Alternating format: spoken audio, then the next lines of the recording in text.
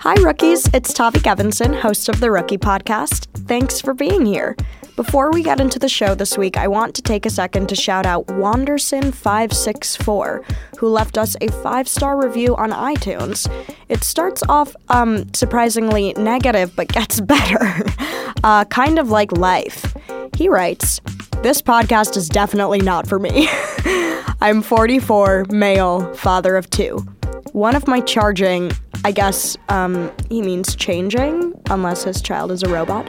One of my changing kids is a surly 14-year-old who needs to hear a more diverse range of voices. We're listening to your episodes together, and it's clear she gets it. Love it. Keep up the great work." Thanks, Dad. I love the idea of a father and daughter out there somewhere listening to our podcast together. It's been really fun to read those reviews and all of the feedback we've been getting, so thanks again to everyone for the continued posy vibes.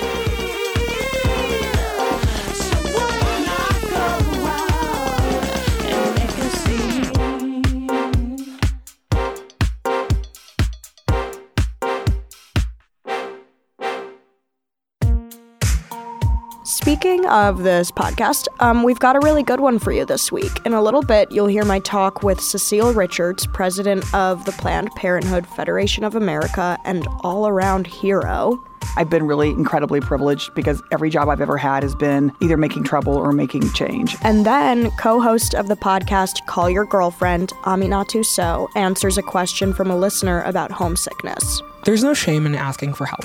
I think that that's kind of the biggest thing that I've learned in adult life is that if you tell your friends that you need them, they are almost always there for you. But first, we've got our recurring segment Starter Pack. You know when you're trying to get into like a new genre of music or a subculture of the past that you don't know a lot about, but you don't want to just read a Wikipedia page? You want someone who has a personal connection to that thing to tell you the best entry points? Enter Starter Pack. This week, we're going to have Sandy Honig introduce us to absurdist comedy. Whatever that means. Well, we're going to find out.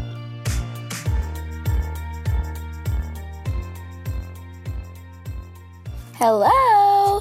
I'm Sandy Honig. I'm a comedian, photographer. I live in Brooklyn.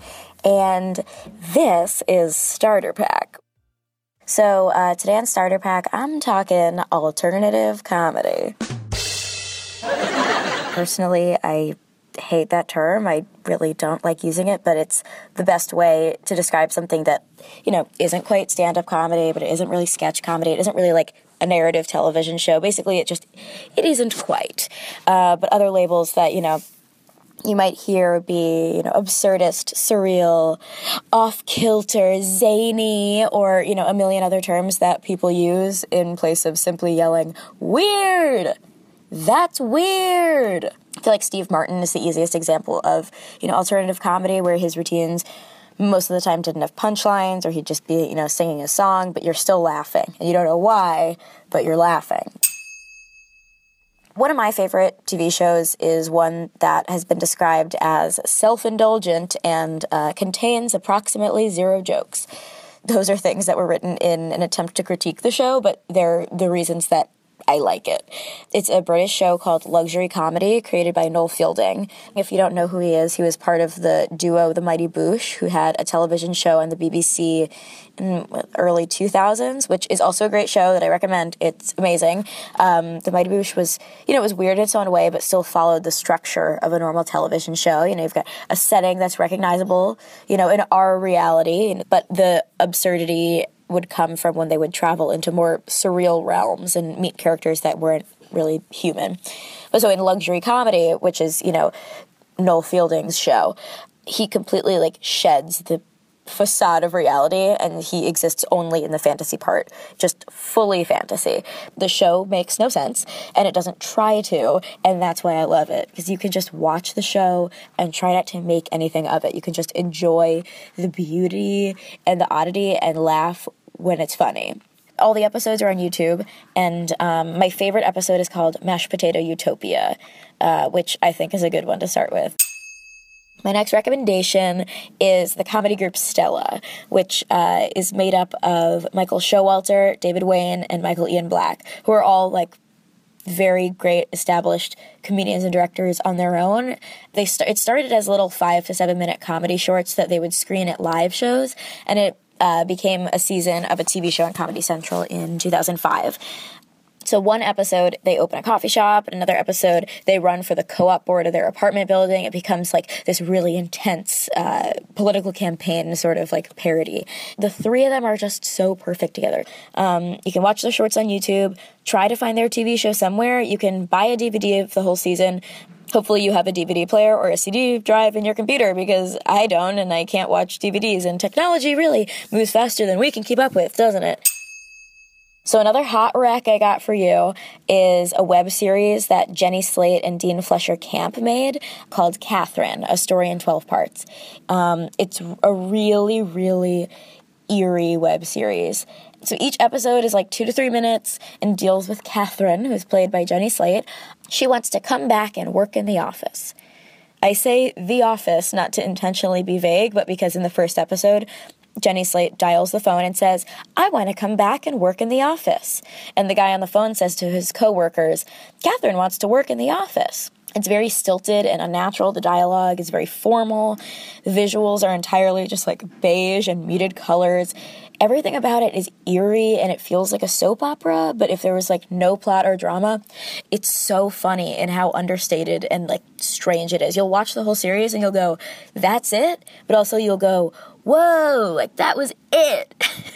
It's the funniest, most unsettling thing I've ever seen. I love it so much. Watch it on YouTube. It's on Jash's YouTube. You have to. There are 2 Comedy Central specials to look out for if you're craving some current alt comedy. It was just announced that the comedians Joe Firestone and Julio Torres are going to have half-hour specials on Comedy Central. I think they were just filmed, so they're going to come out soon, I think, maybe in the fall. They're both, stand-up comedians, but they bring an artistry to joke telling that feels very unique and special than just telling us their, like, wacky observations about life. Like, not that there's anything wrong with that, but it's just, like, we're talking about alternative comedy, stuff that, like, pushes the boundaries of what comedy can be. So these 2 definitely fit that bill because they're not, traditional stand-up. I'm going to do a little recap. We have Luxury Comedy by Noel Fielding. We've got Stella. We've got Catherine, a story in 12 parts, Joe Firestone, and Julio Torres. All right, that's all for me. This has been Starter Pack. That was Sandy Honig, rookie contributor and comedian. You can find her work and self on Twitter at SandyHonig. Stay tuned for Cecile Richards after this break.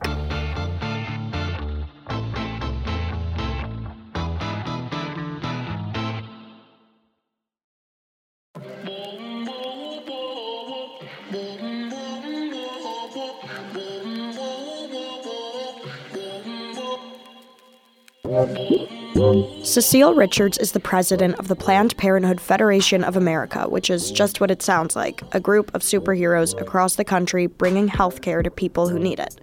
There are 650 Planned Parenthood health centers, and they serve 2.5 million patients a year. Maybe you've been one of them, or you went with your friend, or you've gotten information from their sex education program. An estimated 1 in 5 women in the U.S. will visit a Planned Parenthood at least once in her life. I have. Before Planned Parenthood, Cecile was the deputy chief of staff for the House Democratic leader Nancy Pelosi.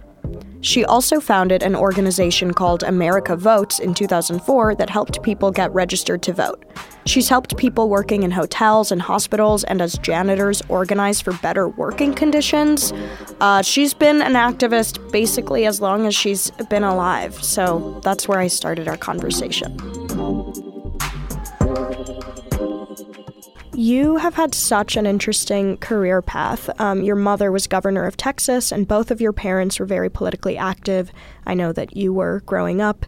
You've been president of Planned Parenthood since 2006, but you got your start as a young activist and labor organizer. So how did you choose to work in reproductive rights? So, I grew up in Texas, and it's just kind of funny. I think my parents, they were active in every movement, and so we were just...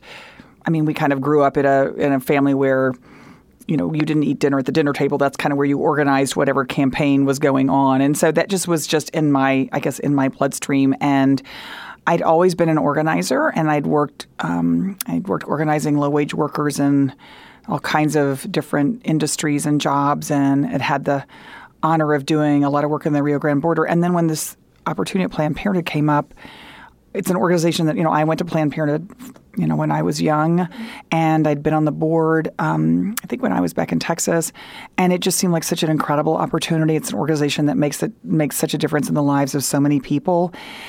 In fact, 1 in 5 women in this country go to Planned Parenthood at some point in their lifetime, and it seemed like just something I couldn't pass up, and it's been an extraordinary journey and really awesome. It's an incredible organization. So right now, Planned Parenthood is under attack by our current administration. Correct. And I wonder if you can just explain when people say they're trying to defund Planned Parenthood, what that actually means. Yeah, perfect question, because it is really a misnomer. So right after the election, Speaker Paul Ryan said they were going to defund Planned Parenthood as part of repealing the Affordable Care Act, which they're still in the process of trying to do in Washington, even though we have nothing to do with the Affordable Care Act. But it's the reason why it's a little misleading is we're not actually in the federal budget. There's no Planned Parenthood funding per se in the federal budget. We operate just like other healthcare clinics or hospitals in that we get reimbursed for folks that are on Medicaid who come to us for preventive services. So that means if you're coming in for birth control, or you think you have an STI or STD and you want to get tested and treated, or you need a basic physical, or for women you need a breast cancer screening or a pap smear. So that's what we get reimbursed for. And so what they're basically trying to say is if you rely on Planned Parenthood as your preventive health care provider, you can't come there anymore. And I think one other thing, Tabby, that's really important, we don't get reimbursed for abortion services, even though we provide abortion services, and we think it's incredibly important that that's a service that women can get. So this is really misleading, because really what they're doing is taking out the largest national provider of family planning, which is Planned Parenthood. And of course, what we've seen in other states when they try to do this is unintended pregnancy rates go up, and particularly for young people and young women. Can you lay out all of the services Planned Parenthood provides? I know that's like a Googleable thing. Yeah, but it's good. No, and I love it when people, the great thing now is because, the internet has changed everything. So about 6 million people, come online to us every month to find out what we provide where and how to get to a health center. But yeah, our main, I'd say the main services we deliver are family planning, birth control. And this is important because a lot of guys in Congress think that birth control is equivalent to condoms or birth control pills. Those are 2 methods, and we provide those. But there's actually 18 different kinds of birth control that you can get. And now, because we fought in the Affordable Care Act to get it covered by insurance, you can get any kind at no cost. And that's really important because because then you can choose what's better for you. And for a lot of folks, they come to us and they say, well, I'd really like to get an IUD because I want something that's going to last, for the next 3 or 4 years, or I want something where I don't have to remember to take a pill every day. That's really, really important. It's one of the reasons that we have a record low in teenage pregnancy, I think, in the U.S. And it's important because most healthcare providers don't do that. They, your local doctor might provide birth control pills, but a lot of those folks refer people to Planned Parenthood because you can get birth control. The other part of our services, in addition to just general preventive care, is we do a ton of testing for STIs and treatment. And in fact, we're pioneering in some states actually basically, you can order it online. You can get a kit to do your own self-home testing, and then we can send a prescription. And so we're trying to take away the barriers, particularly for folks who feel stigmatized about going in for any kind of sexual health services. And we're really excited because we've now started doing hormone replacement therapy in a number of states. We're in 16 states already doing trans care. And I have heard from patients around the country and our providers that this is kind of groundbreaking. Unfortunately, as we're learning about stigma in this country, and I think it's being unpacked more, there are so many folks in this country who just don't even have a local provider that is either medically educated to the services they might need, and that is non-judgmental. And so that's a role that Planned Parenthood has always played, and we're really proud to be expanding those services across the country. So with all of the misconceptions around what Planned Parenthood provides and stands for and what reproductive rights even are, what, in terms of messaging, what do you just wish that everyone understood about Planned Parenthood? Mm-hmm. Our motto is care no matter what. And that includes no judgment, no shame. It means Planned Parenthood is a place that you can come to. You can get counseling. You can just talk to somebody about maybe a sexual health issue that you can't talk to your parents, maybe no one at school. And that, to me, is our whole idea. It's just taking away barriers to good sexual health care and services and making sure that everyone in this country can live their best life. And particularly for young people, where I think still, I come from Texas, and there's a lot of places in Texas that it's hard to find out just honest, non-judgmental, medically accurate sex education. Most people do understand because they come to us for health care. There's just a real disconnect, frankly, with politicians. And it's inescapable to recognize that most politicians are men. Most of them have never had to think about birth control, never thought about an unintended pregnancy, at least their own. And so part of the problem is just there are folks who, I hear from men in Congress who literally, they have no idea what a breast exam is. They have never, they're completely mystified by a pap smear. And so that's part of our problem is we're trying to explain this to folks who just literally don't have to think about it. And the Freedom Caucus, which is part of the Republican Congress, went to the White House to make the final sort of decisions about what was in the health care bill. And it was they actually tweeted out a photograph, Vice President Pence did. It was all white men, and they basically decided they would get rid of maternity benefits for women. So, that's the frustrating thing. This health care repeal that they're trying to do it's going to be devastating for people in America. And I know Planned Parenthood has gotten a ton of the attention because we're such a clear target, and that's going to hurt young people because, our average patient, most of our patients are between the ages of 15 and 24, and for a lot of them, we're their only healthcare provider. There's nowhere, if Planned Parenthood isn't available and you live in Kenosha, Wisconsin, for example, Paul Ryan's district, there's not going to be somewhere else to go to provide you the services that we've talked about. I think one of the underreported facts about this bill is it is going to make it harder for young people to afford health insurance coverage. And part of the big progress we made under President Obama was finally getting young people health care coverage, and we're just about to turn that backwards. And so it's so important to me that folks that are listening to this and thinking about not only themselves but also their friends and their community, it's really important that Congress hears from young people because your health care is at stake for sure. Do you have any advice on how young people listening could get involved? Absolutely.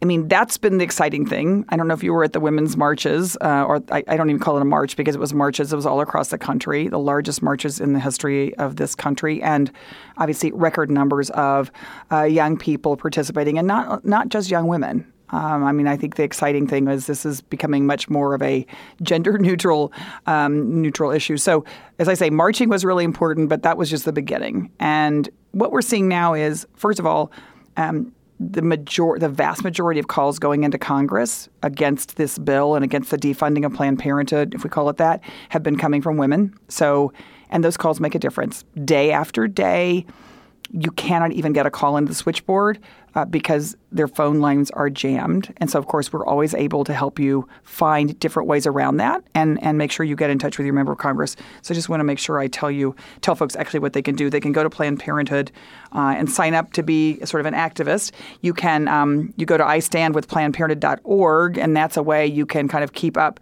to date. You can sign up. But you can also text FIGHT, so that's fight, like as in a boxing match, to 22422. And that way, that's 22422, just text FIGHT. And that way you're part of our mobile action network. So when things are coming up, because again, given what's going on in Washington, it can be like a moment's notice that we get. That way you know immediately, okay, we need folks to phone now. We need folks to come to this town hall meeting. So I think that's a good way of at least being aware. Oh, yeah, I didn't know about that. That's great because it's so hard to keep up with. It's impossible. It's like ambush after ambush.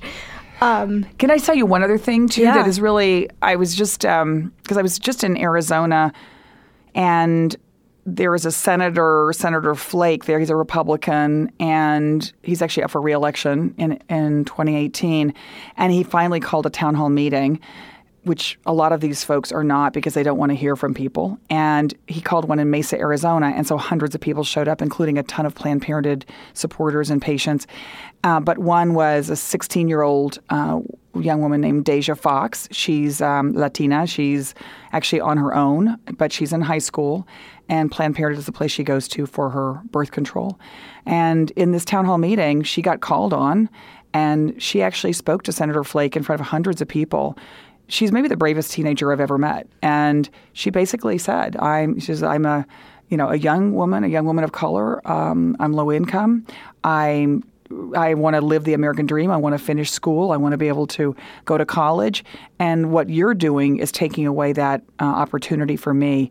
And then it went viral, and now she's kind of like a national celebrity. But I think the point is, young people speaking truth to power right now has never been more impactful. So I want to encourage your listeners, too, to think, I think everyone in this moment, because there's so much at stake in so many ways, I think folks are just doing more than they ever thought they could or would have to. And a lot of young, teens all across the country are doing extraordinary things. You attended a lot of protests when you were younger. Yeah. I read that you missed... I did. It's true. You missed your college graduation because you were at a protest. Yeah. Had to switch high schools because you were protesting the Vietnam War by wearing an armband at one. How has the culture of protesting changed since you were a teen? Well, I actually think there's never been a better time to kind of learn how to be an activist. So it's sort of funny. I feel like, yes, when I was growing up, that's just what we did. It was everything. It was nuclear power. It was the Vietnam War. It was South Africa. It was a great training ground, frankly, for how to make a difference in the world. And I've been really incredibly privileged because every job I've ever had has been either making trouble or making change. And I think now, one thing that has changed that is very exciting is people can just be connected much more. So like at Planned Parenthood, one of the things we do is not only provide sex education to, more than 1 million folks every year, but we train tons of teen advocates. And a lot of them are experts at sex education. And in schools, they're really relied upon as sort of the Underground Railroad, if you will, about like answering questions that young people have, and particularly in areas where there's no good sex education. But we also then train them as leaders and as speakers and as to do press, to be able to really just take part in so many different things, go to Washington, meet with members of Congress. And the exciting thing is now when they go back home, whether they're from Tulsa, Oklahoma, or they're from Oakland, California, they all know each other. And they have now created this incredible sort of new generation of activists.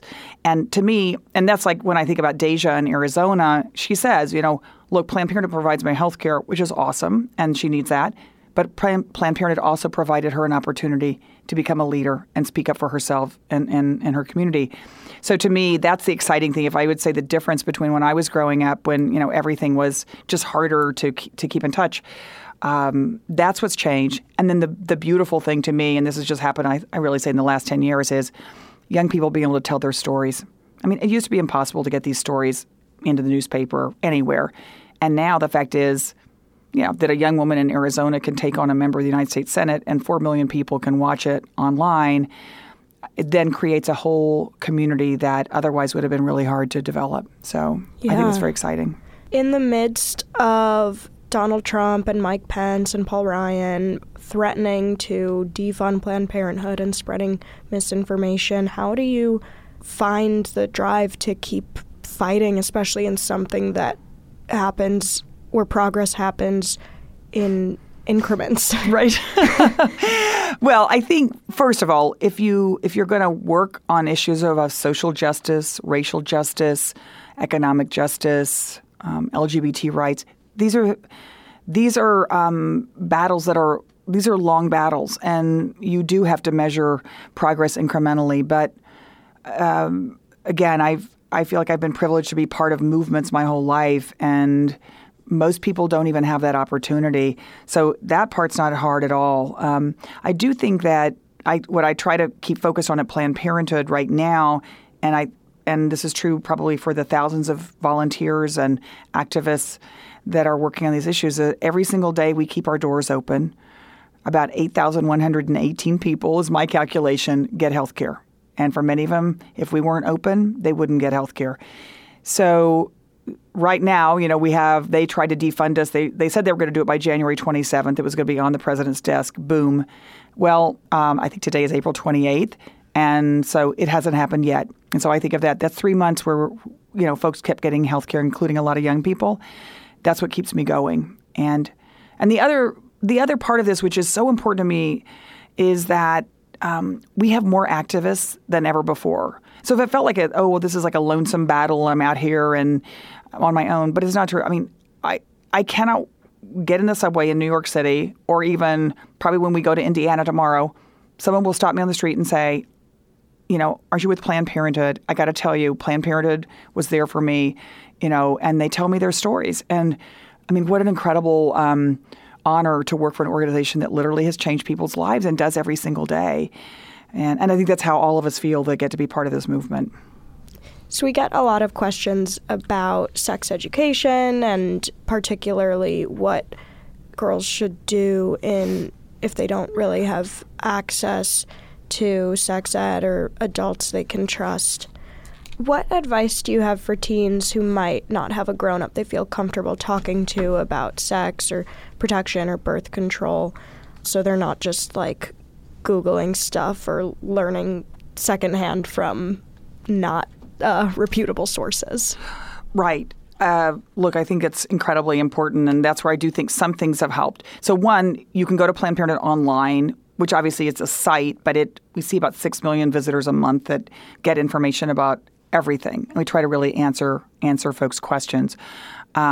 We also have a chat text program, and probably about 20,000 young people text us every month.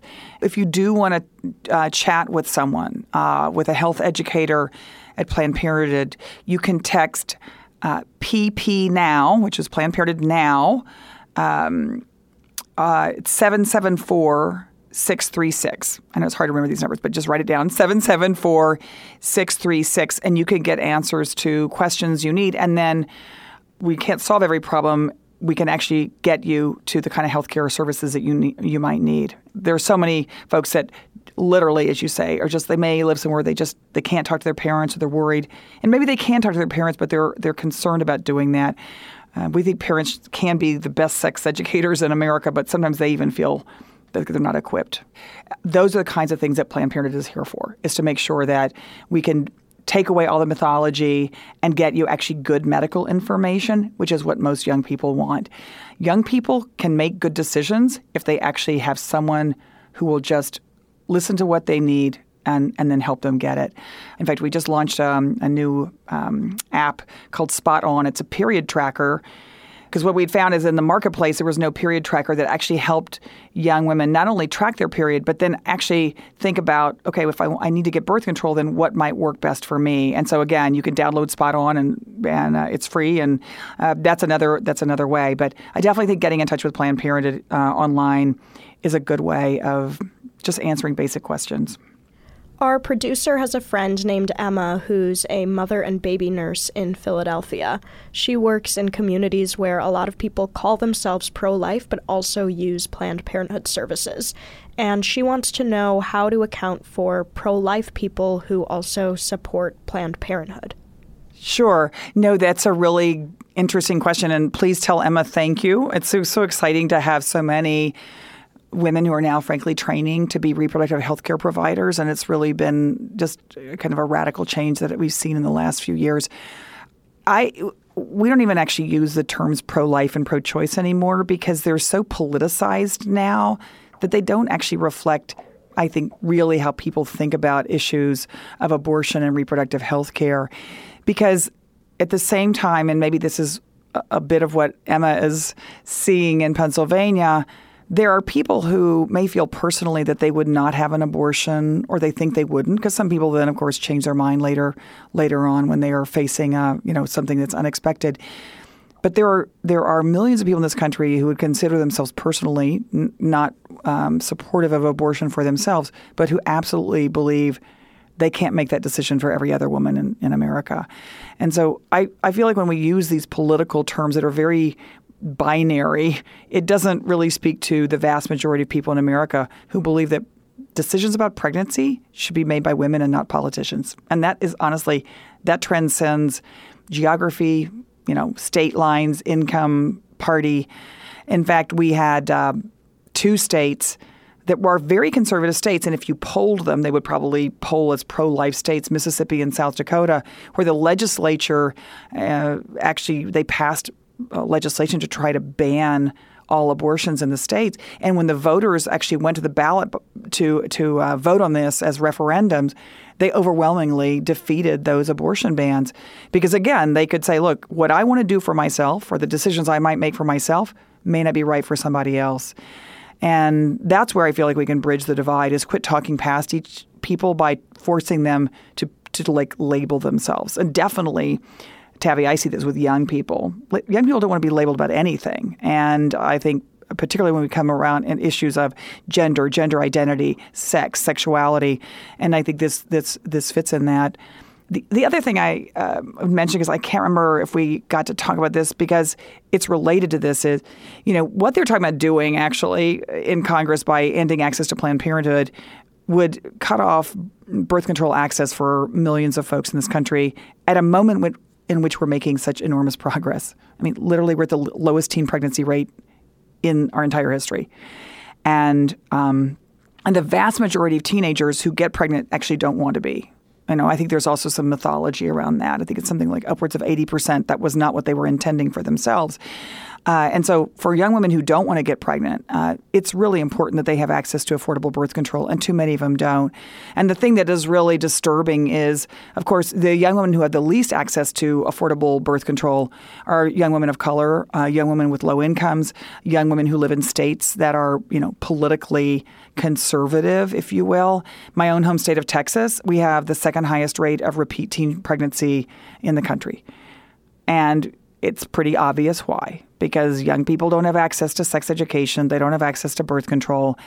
And so young people need the opportunity to make their own decisions about their health care and get the health care that they need that helps them if they want to finish high school, if they want to finish college, if they want to go on and, make their own blog post and become a superstar like Tavi or something. They need to be able to do that. And right now, there's too many folks who are being held behind. And there's no good reason for it. That reminded me of one more question. Yeah. So you were talking about how young people feel nowadays about identity and labels. And as conversations around gender identity have become more about gender fluidity and taking away this binary of male or female and being more trans inclusive, have you found that Planned Parenthood has shifted its language to be more trans inclusive and gender fluid inclusive? I think we're always working on it and always have to do better. And I think one of the ways that big organizations like this that's been around, we've been around 100 years, change is by bringing more young people into the organization, because I feel like they are the truth tellers. And so whether it's changing language, changing our healthcare services and the expanding services not only for LGBT youth, but literally doing transgender services in communities.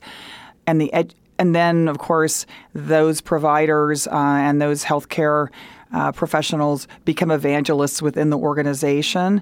And I just feel like the whole country is, changing in the right direction. But we recognize at Planned Parenthood, as a healthcare provider, as a sex educator, we play a special role and have a special duty to be inclusive of everyone. And again, it's where I hope people keep talking about a women's movement. And again, the women's movement, has been an important part of what rights that folks have gotten in this country. And if I could say, right now, you look at who's actually really leading what I think of the resistance in America.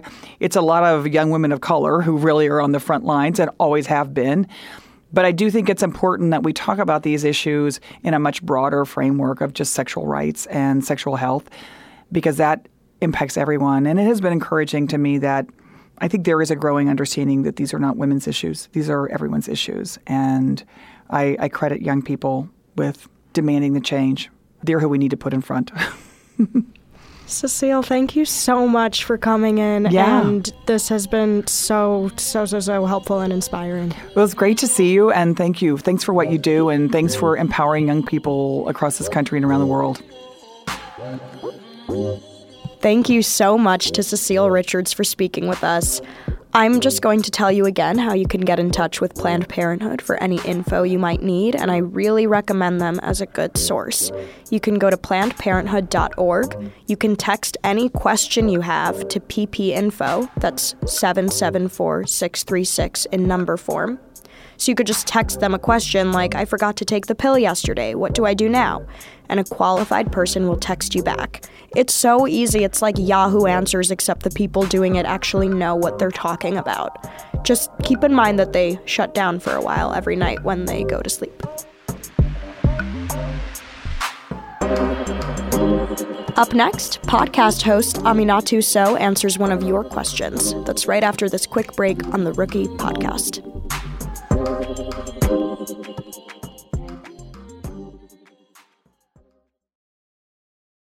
Now let's ask a grown. This is when we ask grown-ups questions that you've sent to us, and this week's grown-up is Aminatou Sow, co-host of the amazing podcast Call Your Girlfriend. Hello, rookies. I'm Aminatou Sow, and I'm the co-host of Call Your Girlfriend, a podcast for long-distance besties. Here's today's question. I'm going to college in Scotland next year, and although I'm really excited, I sometimes have these waves of anxiety. I'm worried I'll be really homesick for my family and California things. What are things I can do before I leave and while I'm there to combat homesickness? Maggie, 17, California. Maggie. Well, first of all, congratulations on getting into college and taking the plunge and going somewhere really far. This question is really near and dear to me because I went to boarding school when I was 14, and that's basically kind of the last time I lived at home. I remember the day that my mom dropped me off at boarding school. I thought I was really tough, and it was kind of my idea, like I conned my parents into letting me go. And the minute my mom and my brother and sister sat in the car and I watched them drive off, I just burst into tears because I realized that it was a huge turning point, moment for our family. But really, it was the first time that I felt really alone, and it was really, really, really scary. A funny thing happened for me at boarding school. The boarding school that I went to was K through 12. And so literally a sixth grader came up to me and said, the first couple days are really hard, and after Thanksgiving it gets easier. And honestly, that kid ended up being my friend, even though I was much older than him. And that advice was really true. It's really hard in the beginning, and it gets easier. I think that you should remind yourself why you are making this move and kind of what a big step it is. You should be really, really, really, really, really, really, really proud of yourself. You kind of have the courage to launch and go far, and you want to explore somewhere new. And I know that right now you have these waves of anxiety, but I promise that it's going to pay off so much. So what can you do before you leave? I think that this sounds really obvious, but it's always great. It's identify things that are your favorites and do them. I think that having rituals is really important, whether it's your favorite taco or, the favorite movie theater you like going to, or your favorite place to swim. Really visiting those is important. But I think that making time for your friends also is, in this moment, is really, really important. And just also making yourself really vulnerable and telling them what you're scared of and what you're excited of when you move, and making a plan for keeping in touch. a lot of friendship is literally just maintenance and keeping in touch. And whether that's texting or Skyping or WhatsApping or writing letters the old-fashioned way, or sending each other packages, you're going to have to figure out like what works for you. But I think that being consistent and reaching out to people in a moment when you think of them is really, really important. And also asking your community to do that for you, you know, like whether like if you have siblings or you have best friends, like telling them that, you know, like you want them to send you like your favorite things quarterly or whatever. There's no shame in asking for help. I think that that's kind of the biggest thing that I've learned in adult life is that if you tell your friends that you need them, they are almost always there for you. And, you know, like homesickness is real. I feel like I've been homesick since I was 14 for a home that doesn't really exist. I've lived in 3 different countries, probably in 20 different cities, and home is where my Wi-Fi connects automatically.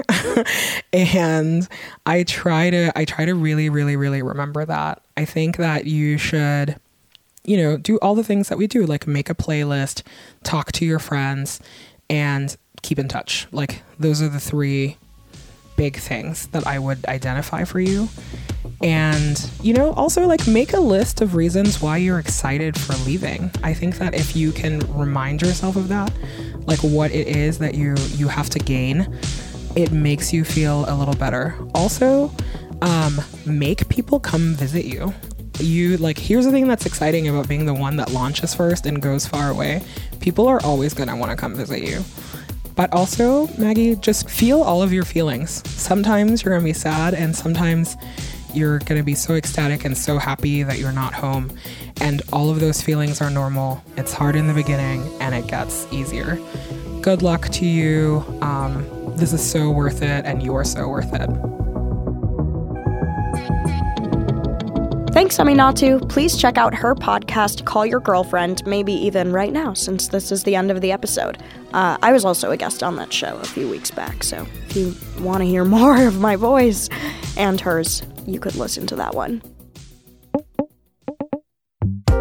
Thanks for listening, and tune in next week to hear from George Saunders. He's an author and professor who gives some of the best advice I've ever heard. Whatever your desire is, as long as it doesn't hurt anybody, yeah. I think the idea is to burn through it quickly, because then you find out what's on the other side of it. That's next week on The Rookie Podcast.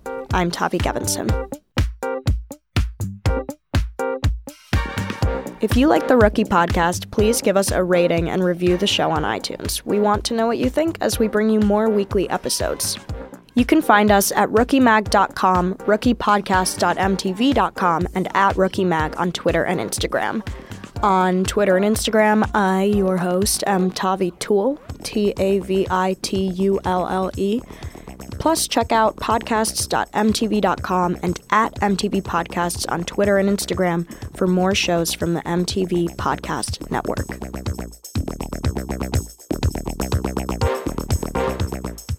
This episode of Rookie was produced by Mukta Mohan, Michael Catano, and Kasia Mihalovich for the MTV Podcast Network. Thanks to Lauren Redding for making the Rookie Podcast happen, and thanks to Lena Singer for picking advice questions, and to Shamir for the Rookie theme song. Thanks to Maria Inescal for the portraits and doodles, to Cynthia Merhej for Rookie's logo, to Hattie Stewart for the logo doodles, and to Beth Heckel for the jewels.